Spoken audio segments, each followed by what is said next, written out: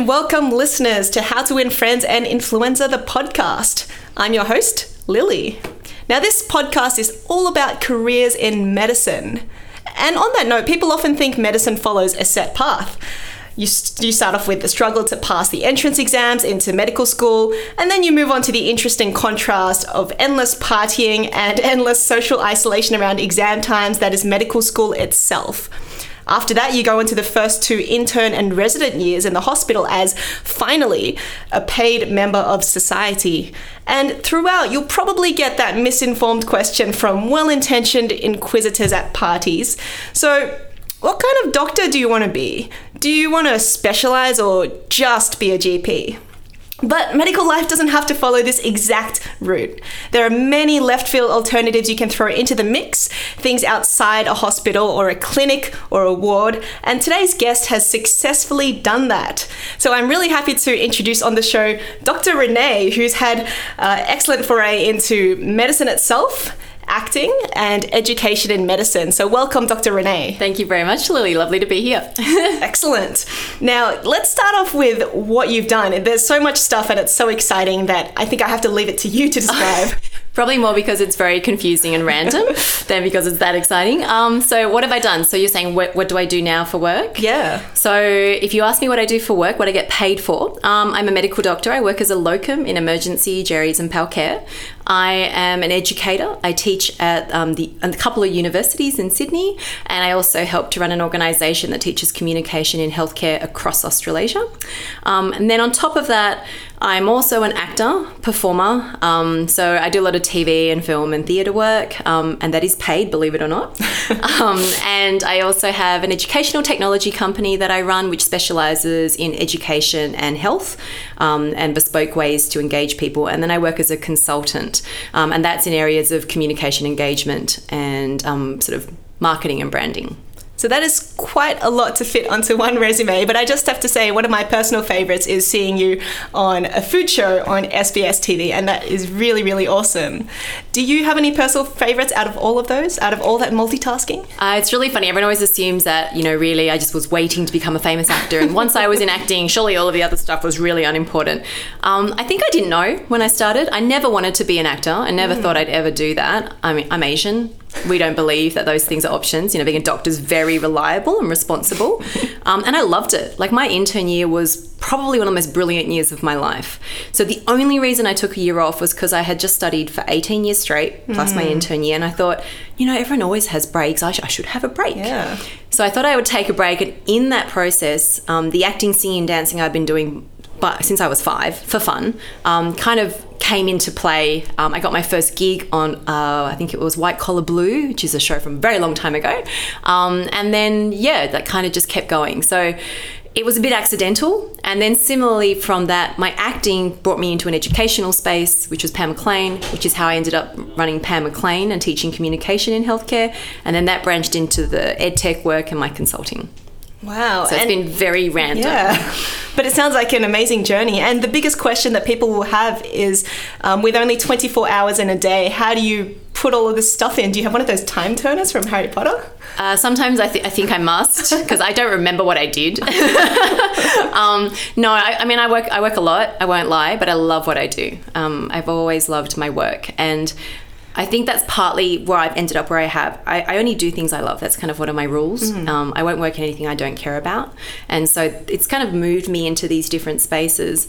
And therefore, when you're working in something you love, it doesn't feel like work. If I'm realistic, whether I'm physically working or I'm thinking about working or I'm answering emails about working, I would average close to a 80 to 100 hour week. Every week, probably for the last, I don't know how many years of my life. I don't want to tell you how old I am. But if you ask me how many hours a week I feel like I'm working, it's probably more like maybe 20 to 30. Right, so when you really love something, it doesn't feel like a chore. No, and I think it's hard work, but it's something you want to do. Running triathlons is hard work, but if you want to do it, then it's totally worth it, Yeah. Now, philosophically speaking, there are probably two common problems people have. One is either they don't really love anything and so they don't even have that passion, or they love too many things and they have to somehow juggle between them or choose between them. So tackling them one at a time, what do you suggest for students or junior doctors who maybe haven't found something they're passionate about, or don't have a specialty or area that they really love? I think that, so I recently did a big talk for AMSA with their sort of leadership group. And so a similar question was asked. And I said, it's really funny that you think you don't care about anything. It's not actually possible. What you don't know yet is that you might care about something, you might not be good at it. I think a medical thing that we find is that surely if we really love something, we should be good at it. And if we're not good at it, or we haven't spent a lot of time on it, therefore it can't be the thing that we love. The other way they go about it is, I don't know what I love because I don't really love anything. Well, it's okay to not be extremely passionate about a particular topic or role. There are still going to be things you love. You might love being outdoors. You might love being around people. You might love eating food, right? Those are things that can guide you towards finding ways to do other things that still support what you love, without you having to be, I love critiquing food, I just love eating food. It turns into something else. Yeah. I love sharing stories. It means I might turn into a vlogger. It doesn't mean I want to be a vlogger. And so I think we kind of mistake that sometimes, that there has to be this really strong intention and really strong outcome, and you have to have a skill in it for it to be something you can love. And that's not true. So that's what I would say to the first one. So the love kind of comes before the occupational or all of that sort of stuff. That's right. And I think sometimes it's about just being okay with just trying things. Once again, this comes back to that you don't have to be great at it to decide you want to do it, because actually you won't know. And sometimes being bad at things makes you love it even more, because you've actually got something to work towards and something you can strive for, you can achieve, you can share with people. Being brilliant at something is actually probably quite boring a lot of the time. Like Michael Schumacher and Roger Federer don't get to hang around and be like, oh yeah, how are you feeling about your work? Because I'm finding it really hard too. There isn't a lot of collaborative talk there. So actually being an expert at something doesn't give you a lot of joy a lot of the time. Yeah, and if you're an expert, well, pessimistically, the only way you can go is down. But if you're terrible, you can only go up. That's right, guys. Choose something terrible and just work at it. Right. And now the complete opposite of that problem is someone who has so many passions, but in life you have limited time, limited resources. What do you do with all these crazy decisions? Any advice? Yeah, so I don't really believe that anyone really has that many passions. I think you maybe haven't worked out what matters most to you because you haven't had to. So you get to enjoy a lot of things. Enjoyment is very different to being passionate about something. Okay. Passion is about choosing something that matters enough to you that you would compromise, that you would give something up for, that you would fight for it. Enjoyment is, I love traveling, I love reading books, I love swimming, in the ocean. I love, that's enjoyment. That's lovely. I love acting, I love cycling, so I want to do all of those things. That's great. But that's different to actually having passion for something. Because when push comes to shove, if the shit hits the fan, excuse my French, are you still going to try to make it work? Yeah. And that's when you're passionate about something. And that's why I think when most people say that, what they mean is they found lots of things they enjoy or they're good at, and they haven't worked out which one they should do. And you might choose the one that you're best at because that's actually the safest. You might choose the one that you do a lot because it's the easiest, or you might choose the one that you're most passionate about. But to say I have so many things, passions, is probably not. It's probably more a reflection on where you're at in your life and what you've thought about those things rather than the fact that you do have that many passions. I only have one passion, right? I do a lot of stuff, but my passion is to help people be the best version of who they are. That's my passion. Yeah. Right? Everything else is a bit incidental. And so in my medicine, I try to do that. In my education, I try to do that. In my consulting work, I try to do that. The reason I have an ed tech company is to give people better opportunities to learn. In my acting, in fact, it's all about exploring another human being and working out how to understand that human being and make that human being feel valuable, and feel valuable to the people watching. Yeah. So that's kind of what I do. That's my passion. Yep. I just happen to be all these random things by name.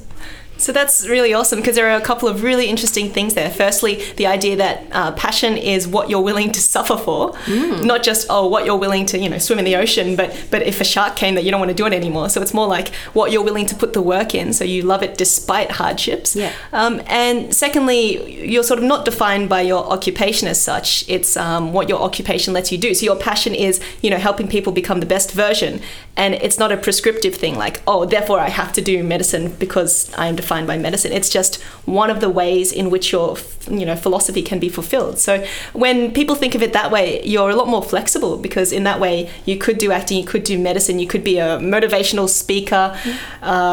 I don't know, you could be like a chair salesman, helping people find the best chairs improve their posture. I don't know, something like this. So then suddenly life becomes a lot more flexible. It does, yeah. And it actually becomes more meaningful, because everything you do can have a value. Yeah. Everything you do can matter, right? And you're less likely to be disappointed if you're kind of open like that. I mean, the difference is everyone has different things they care about. But I often said, so I've done I've done a lot of speaking for medical students, for doctors, but also for actors. And I said to them, look, if you just want to make a lot of money and be famous, that's fine. Make that your passion. I will do anything I can to be famous. Then don't choose the roles that give you the amazing characters, but 5 people are going to see them. Get on Home and Away, but you'll feel good about being on Home and Away, because what you really want to do is have everyone know your name. Yeah. And if you know that, then no one can judge your decisions when you know why you've made them. Yeah. And that's really different, I think, to the way most people live in the world. Okay. Now let's talk about what you just mentioned, which was before Home and Away, which was education. So you do a couple of things, like helping students with simulations, helping students throughout uni. What if someone wants to go into medical education? What sort of options are out there? There's quite a few now. So I work in a few different contexts. I teach at Sydney University with the medical students, and then I work at the Pam McLean Centre, and we teach communication pretty much across healthcare. So we do everything from students through to senior doctors, we do nurses, we do allied health, and we do it around Australia. Nowadays, the way that you can move into education is threefold. So you can go in as a teacher. So you can be a tutor, for example. So you can be a clinician who does tutoring within your specialty, and there's a lot of opportunities for that. The other one is you can look at teaching as moving into an external component of teaching, so a simulation lab or an organisation like the one that I work for. And the third one is in research. So there's a lot of it's a sort of opening up of medical education research. So understanding how medical education actually works, because we kind of were like, oh, we've got all this information we have to share and we want to make great doctors. But nobody thought about the fact that getting the information to the great doctors was actually essential. And if you couldn't do that well, then it didn't matter how good your information was, and it didn't matter how great the doctors were. And so they're starting to really focus on that. So that's a third way to get involved if you're not necessarily either skilled or naturally comfortable with teaching directly, is to start in the education research space and learn about it and create some new information, and through that, almost by default, you're going to be better at it. It's very hard to do a research project on blood pressure medications without being better at prescribing blood pressure medication. And it's the same thing with education. It's the same thing with those kinds of skills. Okay. And is there any scope for full-time roles in medical education, or would people do it as a side career? They have a choice. So I suppose a lot of people don't want to give up clinical work, so they don't tend to pursue a full-time role in education. You definitely can, mostly through training organisations. But the majority of work will be part-time. So most people would prefer you to still have some kind of clinical role or some kind of role that enhances your expertise as a teacher. So your expertise is generally not going to be teaching itself, though if it's medical education expertise, you might be doing research in that. But once again, you still probably won't be teaching 5 days a week. So most people will do it as a part-time, which is complemented by their expert field.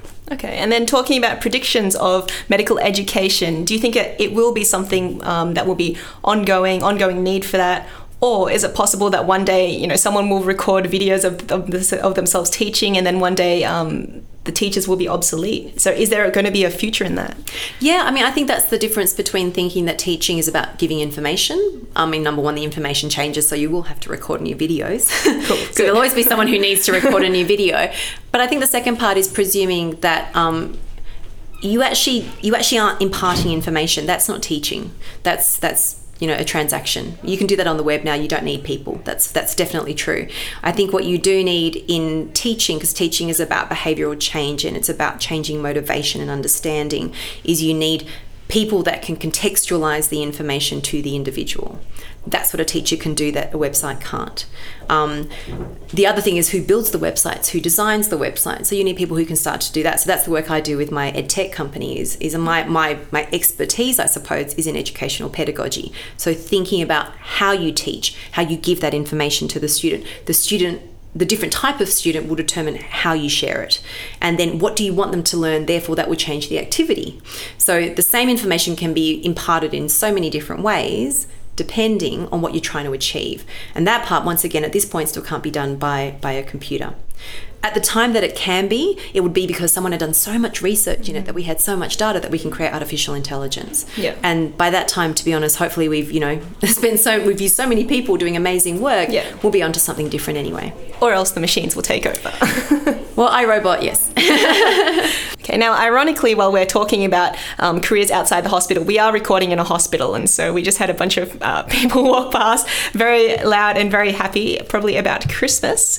But going back to what we were talking about, so your career in acting. Now, you mentioned falling into acting itself was a little bit incidental, just doing what you love and opportunities came up. How much of it overall do you think was being in the right place at the right time, or just doing what you love versus actively seeking out roles? So sort of opportunity versus proactiveness, if that's a word. So acting's probably a funny one, so in medicine, it's a very different question. You have to be proactive, you have to be focused. Being in the right place at the right time is still helpful, but a very small part of it. In acting, you can work as hard as you like. You can be exceptionally talented, and I have some amazingly talented friends of mine who I would say were much better than I am, who don't make money from acting. And then you'll have people that you look at and you go, Jesus Christ, this person cannot even string a sentence together, but they make a lot of money from acting. So I would say that acting is a combination of things. It is a combination of commitment, and that can be passion, but it might not be. It might actually be a more negative kind of version of like sort of this sort of, what's the word? Like a focus that becomes almost like a drug, like an addiction. So there's two sides to how you might pursue acting and that commitment.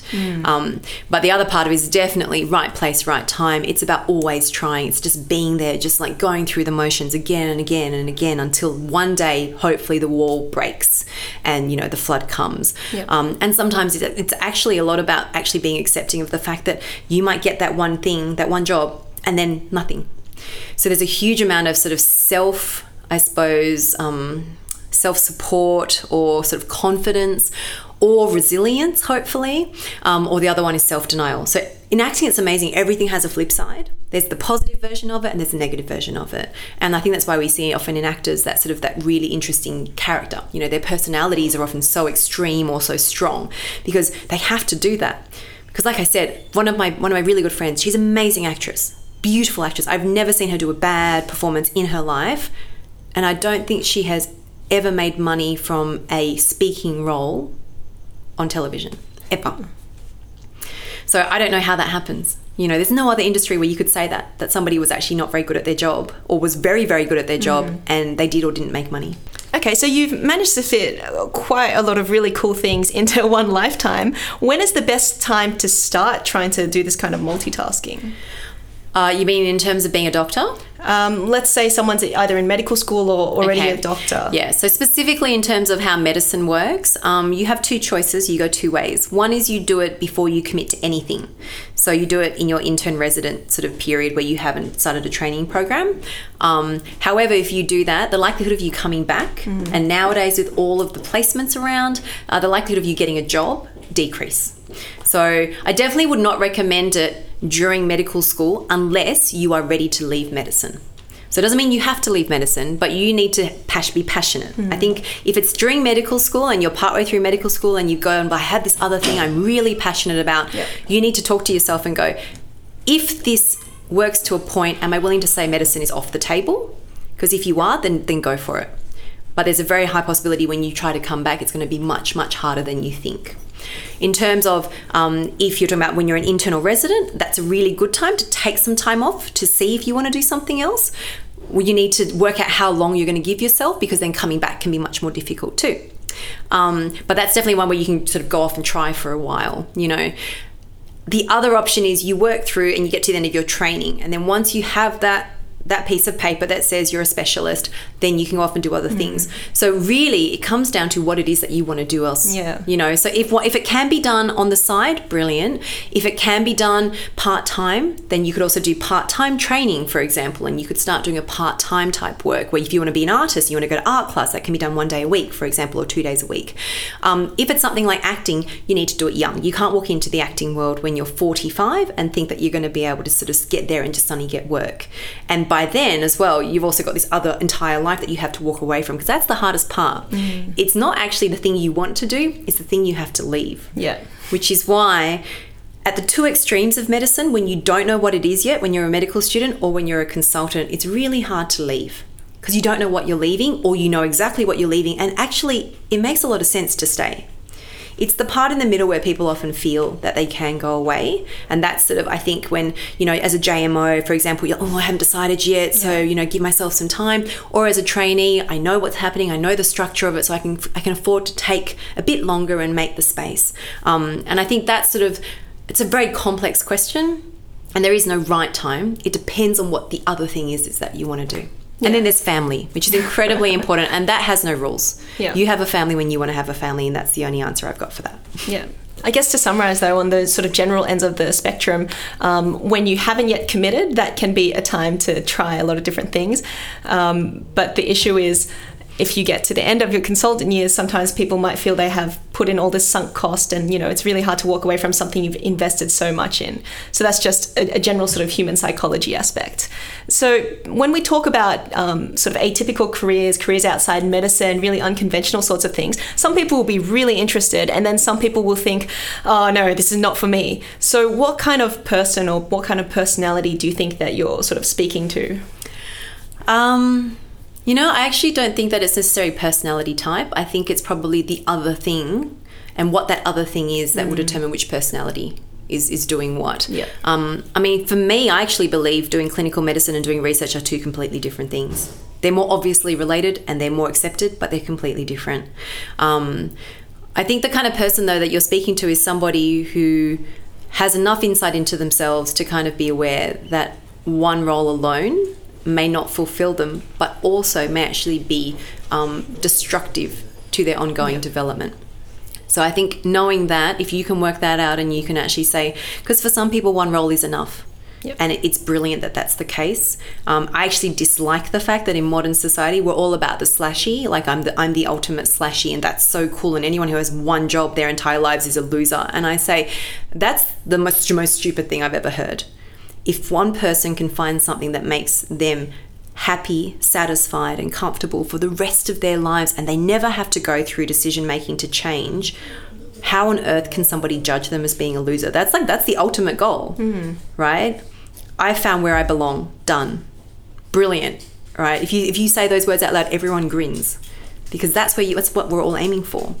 So I don't think being a slashy is that cool. I think though that people that may feel that there are two things they require, and the hospital system, medical system doesn't probably provide some of that nowadays as easily as it might have before. There isn't outlets, the time that you have available is limited. The structure by which they move people in training, it makes it very difficult to create a second world for yourself. And so I think that's why a lot of people will move into that sort of, I need to go part-time and do something else, because I'm not allowed to do that within the sphere of working full-time in medicine. Okay, awesome. And we'll just finish off with one final question, which is, what advice would you give to yourself or any young upcoming medical student or doctor? What do you think is the most important thing that you would like to tell people? That's easy.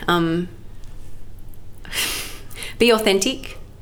I think that's I say that to everybody I meet, like any medical student who's met me, and there's a few of you now. I always say that be authentic, be truthful to yourself about yourself. I'm not saying go around and tell the rest of the world exactly how you feel all the time.